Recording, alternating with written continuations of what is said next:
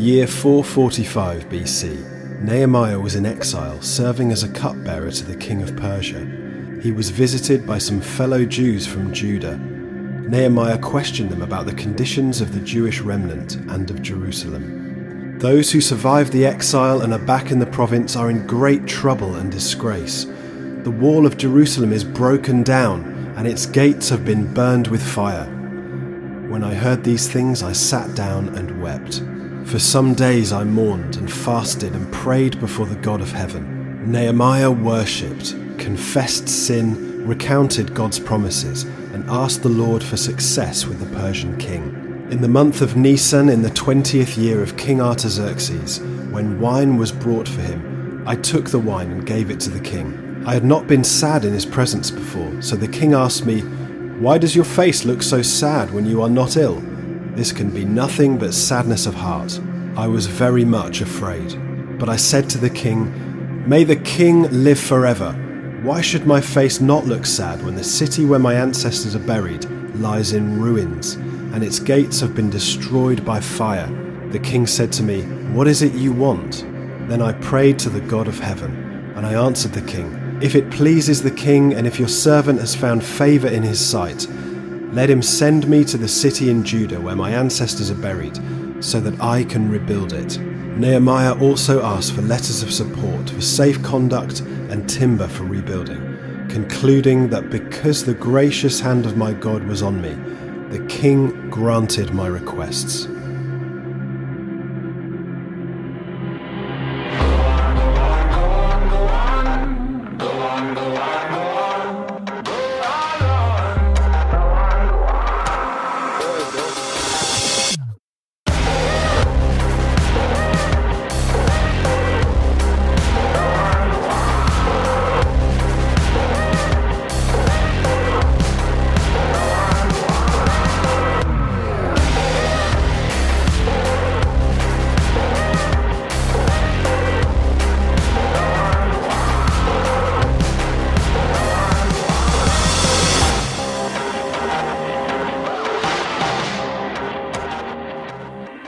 Welcome to part one of this new series on living on purpose. I don't know about you, but as I reflect on the season we're in right now, in many ways it's better than a couple of months ago for sure. You know, great to be able to travel around, see family and friends, get proper haircuts, get ready to watch Champions League football. Come on, City. And more seriously, of course, and more importantly, you know, we've seen a great drop in the number of infections and deaths compared to, say, mid-April. But on the other hand, it is also still a very challenging season. You know, we get local lockdowns or travel disruptions or news about a possible second spike, economic uncertainty, the fact that we can't still gather in worship and fellowship as a church as we would like. All of that kind of, I believe, can produce, and I've certainly battled with, a sense of weariness. You know, when is this season going to end? One of the things that's kept me going, as well as knowing God's incredible love and presence, is this deep sense that I am called to live on purpose, that I have one life and I have a God-given assignment, and by God's grace, I can fulfill His purpose for my life. And I'm really excited about this series, because my prayer for every single one of you is that you will freshly discover and sense God's purpose for your life, and by His grace that will keep you strong and motivated and keep you free from fear and weariness and discouragement as we look ahead together. And to help us in this series, we're going to be looking at a great Old Testament character, a guy called Nehemiah. You know, in a culture where names meant a lot more than they do in our Western world today, the name Nehemiah means the Lord comforts. I love that, the Lord comforts. So right in the very foundation of his name is something about his destiny, his purpose. You know, he's a great example of somebody who found out and fulfilled God's purpose in his life. He brought comfort and restoration in a time of great crisis and devastation. I believe it's an inspiration for all of us to sort of look beyond ourselves and to live beyond ourselves, and by God's help and by God's Spirit to bring comfort and restoration to other people around us.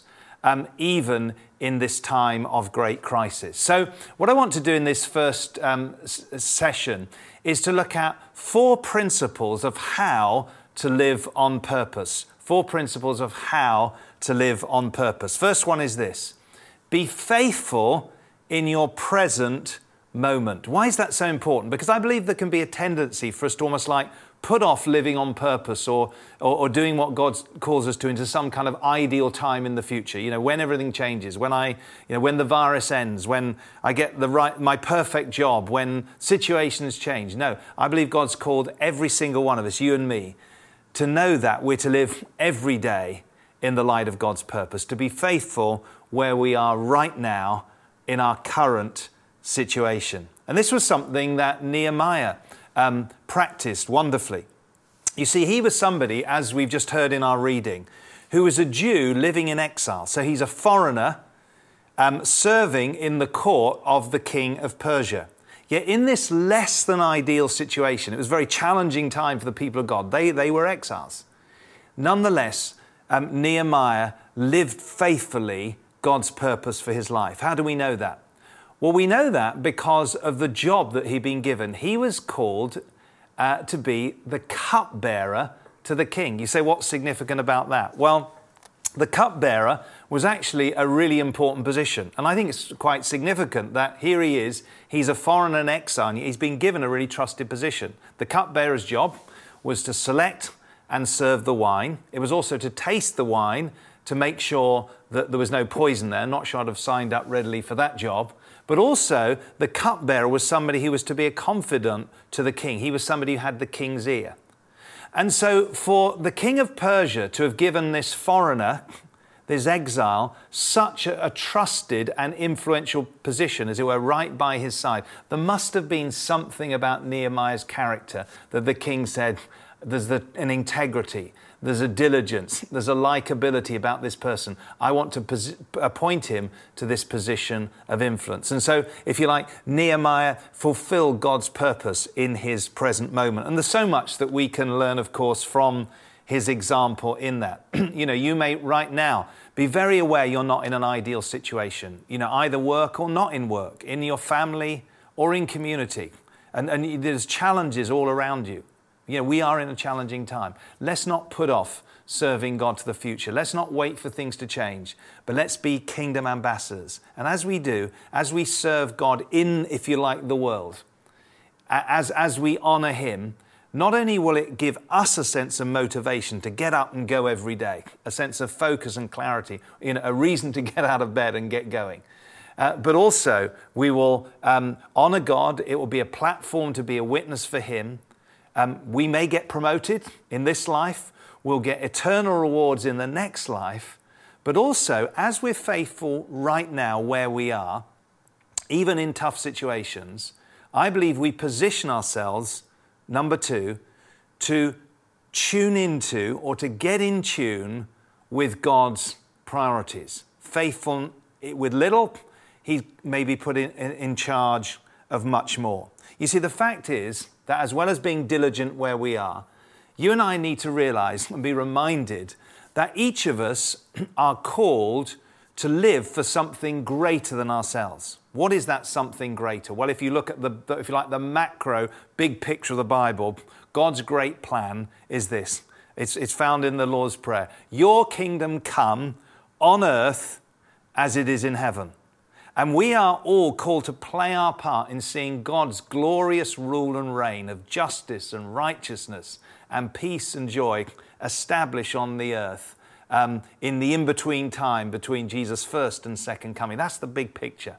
You know, there are grand purposes that you and I are to be involved in and to play our part in. And I believe rather than being inactive or passive in a time like this with so much crisis, there's never a better time to take the opportunity to see God's kingdom come and to help other people.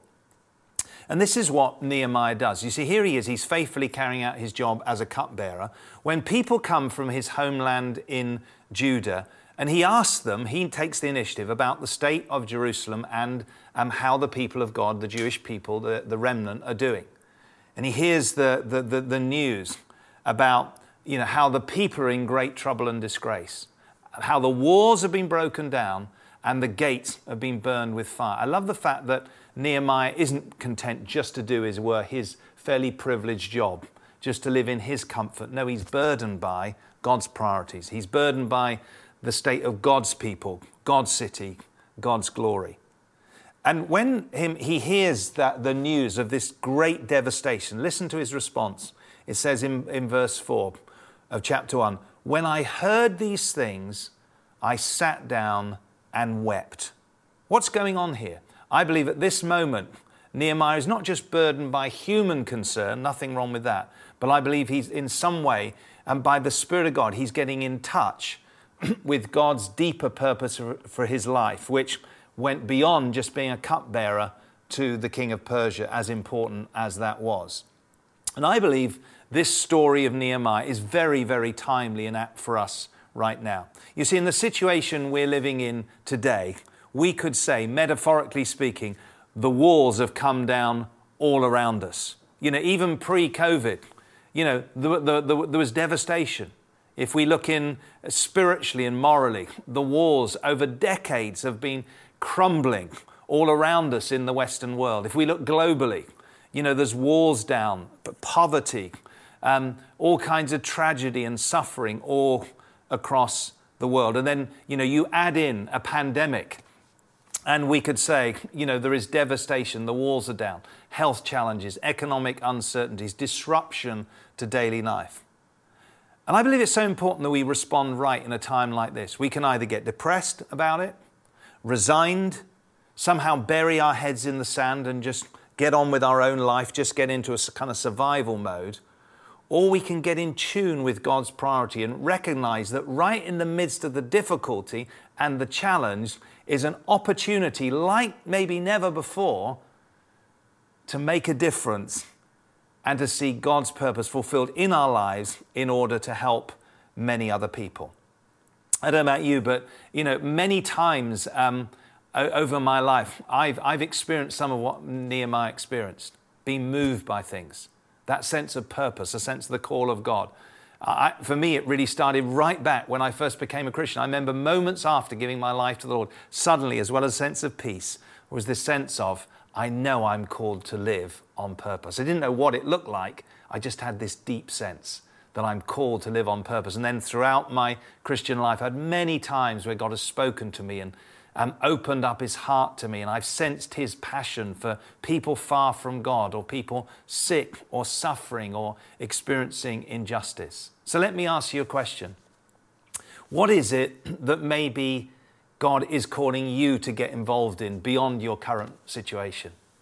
Maybe like Nehemiah, there are things that when you think about them, they move you deeply. Maybe like me, the thought of where this country is at spiritually, and a longing to see God move in revival power and, see multitudes coming to know Jesus like we know him and see their lives transformed. Maybe that moves you. Maybe closer to home, there are people around you, maybe the family, friends, work colleagues, neighbors, people in your community, and you long for them to come and know God. Maybe you're burdened by more kind of sort of issues of poverty and injustice, globally, locally. Maybe you're burdened by, the awful evil of racism, or things like human trafficking, or, you're concerned about the state of the planet and climate change. Can I say those things are good concerns? They're godly concerns. And it may be that this sense of deeply being moved as you think about these things is God's way of almost like just getting your attention, say, this is part of what I want you to get involved with. And, don't be intimidated by the scale of the thing. Sometimes, we're called to work together. Maybe for you right now, there's concerns about the church, and you just long to see us come back together and to serve God's people. Maybe there's people around you and you're called to care for them, the hurting, the sick, the lonely. Whatever it is, learn to tune in to God's priorities. But the question is, how do we know what we're called to? How do we know that what we're sensing isn't just our own emotions or the latest thing on Twitter or on the news? How do we actually know that God is calling us to do that particular thing or get involved in this particular area? Well, that takes to my third point, which is this. I believe it's important that we, thirdly, shape our purpose through prayer. This is the third point. Shape your purpose through prayer. You see, Nehemiah was a man of prayer. We actually see 9 recorded prayers in the book of Nehemiah, 9 times that he prayed. That tells me that he was a man of prayer. He's not just somebody who prays on this occasion, he prays all through his life. And so it's no surprise that the gut response to him hearing the news of the walls coming down was to pray. Chapter 1, verse 4, it says, "For some days I mourned and fasted and prayed before the God of heaven." Notice first the phrase, "for some days." In other words, he's not just praying a little arrow prayer. There's a time and a place for that. We'll see in a moment. But he's actually burdened by prayer. Why is he fasting here? He's fasting because he's humbling himself before God. And he's turning to God as the source of the burden and the source of the purpose. I believe it's important that as we look at Nehemiah's life and his prayer, we learn some things. I haven't got time to unpack in detail, but if you want to check out in your own time, it's a wonderful prayer in Nehemiah chapter 1. Firstly, notice where he starts. He starts by exalting God in worship. That's always our place to start. Not pray about the job or the task or the project. Start by focusing God. Lift your gaze. Then he confesses the sins of the people.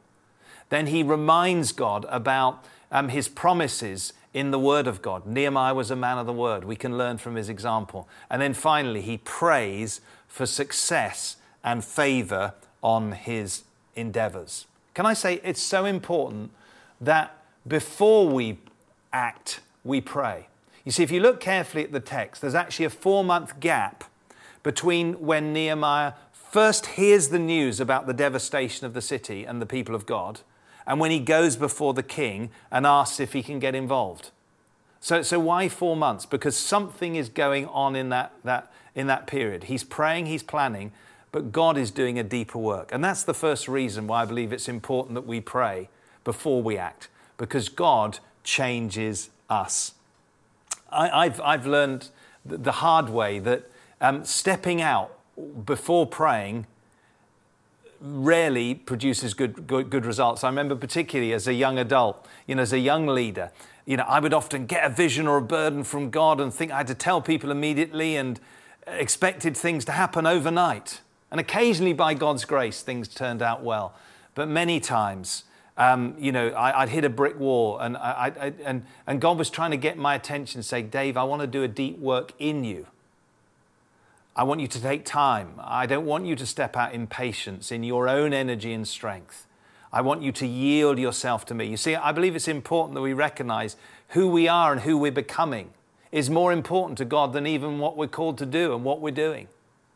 And so I learned that God wanted to do a shaping work in me, and I'm still learning that today. And I want to encourage you, don't just step out prematurely. Don't just step out in, if you like, your zeal, because you may do harm and damage. You may not be ready for what God's called you to. That's the first reason, like Nehemiah, we need to pray, because in that waiting time, for Nehemiah it was 4 months. For you it may be more, it may be less.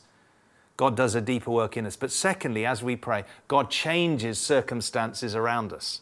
You see, if God is God and he's all-powerful and he's all-loving, I would say it is imperative that we humble ourselves before God and we recognize no real success is going to happen, no eternal fruit and change and favor is going to happen unless we turn to God in prayer.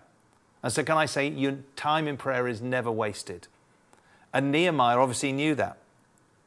As he's spending these days, this time, these months in prayer, he's turning to God. And one of the things that he prays for, in fact, we see it captured at the end of this prayer, is this. He says, "Give your servant success today by granting him favor in the presence of this man." Wow, I love that. He's praying for success from the Lord and favor before the king. That's a great pattern for us to pray. And even during this lockdown season, I've been involved in certain things and I found myself praying, "Lord, you open the doors. You bring success. I need your hand and your anointing." And so I want to encourage you to do the same. Whatever you feel God's called you to do, little or big, now or in the future, learn to pray and expect him to change you and change circumstances. So that's the third thing. We need to shape our purpose through prayer. But we're not to forever wait. Patience is good, but there is also a time to act. Hence, the fourth principle is this: act with boldness and humility. You see, history hasn't been changed and won't be by people who procrastinate. I believe history is changed by people who live in what we shared a few weeks ago, in a state or a posture of peaceful proactivity. Yes, we need to be peaceful. Yes, we need to be patient. Yes, we need to be prayerful.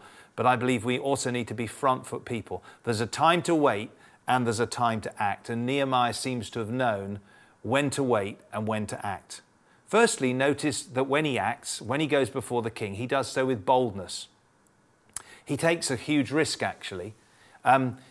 He allows himself on this particular occasion to show his emotions and his sadness. Why was that risky? Because as the cupbearer, he was supposed to be jovial in the king's presence. You weren't supposed to be sad in the presence of the king. So he takes a great risk, and it's quite clear that he's almost like trembling and afraid. He's having to almost like battle fear. He says, I was very much afraid. Why? Because the king could, not just sack him, but kill him. You weren't supposed to do that. But Nehemiah took a risk. I love that. We often talk about how we need to be free from fear, and we do. But sometimes we have to do things feeling afraid. Can I encourage you, whatever God's called you to do right now, don't let fear stop you. Go before God and step out in boldness. And then when he goes before the king, he's obviously thought about what he's going to say. He asked for letters of support. He asked for timber for the rebuilding of the city. He goes with boldness. But secondly, he approaches the king with humility. This is so important. You see, sometimes if we haven't allowed the Lord to do his work in us, we can feel very passionate about things. But if we don't allow the Lord to hone us and to refine us, our motives and our emotions, sometimes we might come across sort of arrogant or aggressive. But Nehemiah doesn't do that. He respects the fact that the king is the king. He respects the authority. He comes boldly, but he also comes humbly. And then, of course, finally, his humility is expressed in his ongoing dependence on God. I love what it says in verse 4 and 5 of chapter 2. Before he goes to the king, and before he answers the king, he says this: I prayed to the God of heaven. We might say he prayed first to the God of heaven. Then he says, and I'm adding in, I answered the king. Then I answered the king. He prayed and he acted. He prayed and he answers. So here he is. He's still in this mindset of he is dependent on God for success. And hence the conclusion, or Nehemiah's summary of this whole interaction was this: and because the gracious hand of God was on me, the king granted my requests. So can I say it's the same for us too? Yes, we need to pray, we need to wait, we need to get the heart of God, we need to stay faithful in our current situation, but sometimes God calls us to step out and act. Can I encourage you? Don't just get passive in this season. Don't bury your head in the sand, but actually obey the promptings of God's Spirit. Sometimes they may be simple little things like, send a text, encourage someone with a phone call or an email, step out and bless a neighbor. Little acts, and maybe bigger things. Don't forever wait. Don't procrastinate. Don't put off action. Set things in motion, knowing that as you've prayerfully waited before God, you're stepping in, if you like, in a dynamic partnership, knowing that God has anointed you, God's gone before you, and God is going to open doors before you. So before we pray and respond, I want to just share something really practical that's helped me to live on purpose. And it's the fact that a number of years ago, about 7 years ago, I actually wrote down and carefully crafted a life purpose statement. And what that statement does, it's something I've written down, I memorize it, and I often go back to it, is as I keep going back to what I sense God has called me to, it encourages me, it strengthens me, it helps me know what to say yes to, what to say no to. So what I'm going to do, I just want to read out my life purpose statement. Yours will be different, but I just want to give it as an example of just how this has kept me on track. So let me read this to you.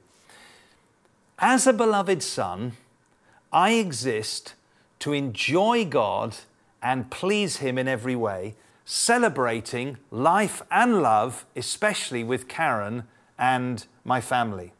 As a visionary leader and teacher resourcer, I break through to help grow healthy disciples and churches founded on the Word and filled with the Spirit, transforming lives and communities. Now, your purpose is different to mine, but I believe there are some similarities that, for example, you'll notice there I talk about my identity, my walk with God, my relationships, my passions, my gifts, my values, and my life legacy. So what I want to encourage you to do, why not use this summer season, this season where we're looking at the whole theme of purpose, to prayerfully consider what your unique purpose in life is. Why not take time to talk to friends, to go aside and reflect on, what's God put on your heart? What is God uniquely called you to be and to do? And I'd like to give you some resources that may help you in that. A couple of years ago, we produced a booklet called Discovering Your Destiny. It's available on the website. A link will be coming up now. I'd like to encourage you, take time to look at that resource. It'll help you begin to sort of discern how God has wired you, and it may help you in designing a sense of your own life purpose statement. I'd also like to recommend a couple of great books. Firstly, there's a classic from many years ago by Pastor Rick Warren called The Purpose-Driven Life. It's a 40-day study. You might just want to go through it during this summer season. It's a great kind of book on God's general purposes for our lives, and then specifically on the whole thing of a life purpose statement that I think might really help you is Living the Life You Were Meant to Live by Tom Patterson. So I hope you'll find those helpful. But right now, I'd like to lead us in a prayer. And in order to get yourself ready, you might just want to consciously sort of be opening up your heart and your life to the Lord. And as we pray together, expect that the Holy Spirit is going to come on you afresh. If you don't know the Lord, you've never made him your Lord, and you want to start on this life of living out your purpose and your destiny, as I pray, you might want to open your heart too. So let's all pray together. Wherever you're at, wherever you're watching, I'd like to invite you to join with me as I pray. So I'll pray and then you pray after me. Father God, I thank you that you have a special purpose for me. I surrender to you. Forgive me for my selfishness and redeem my mistakes. Come into my life, fill me with your Spirit, and guide me into the destiny that you have planned for me. In Jesus' name, amen. And now I'd just like to pray for you. Father, I pray in the name of Jesus that you would pour out your Holy Spirit on every person watching and listening right now. Lord, that they would know, Lord, that you've called them to purpose and destiny. I pray you'd speak to them clearly and you'd reveal your purposes to them today and throughout this season. In Jesus' name, amen. Well, I'm really looking forward to the rest of this series. I hope this has been helpful today. We're going to conclude by responding to the Lord in our final song.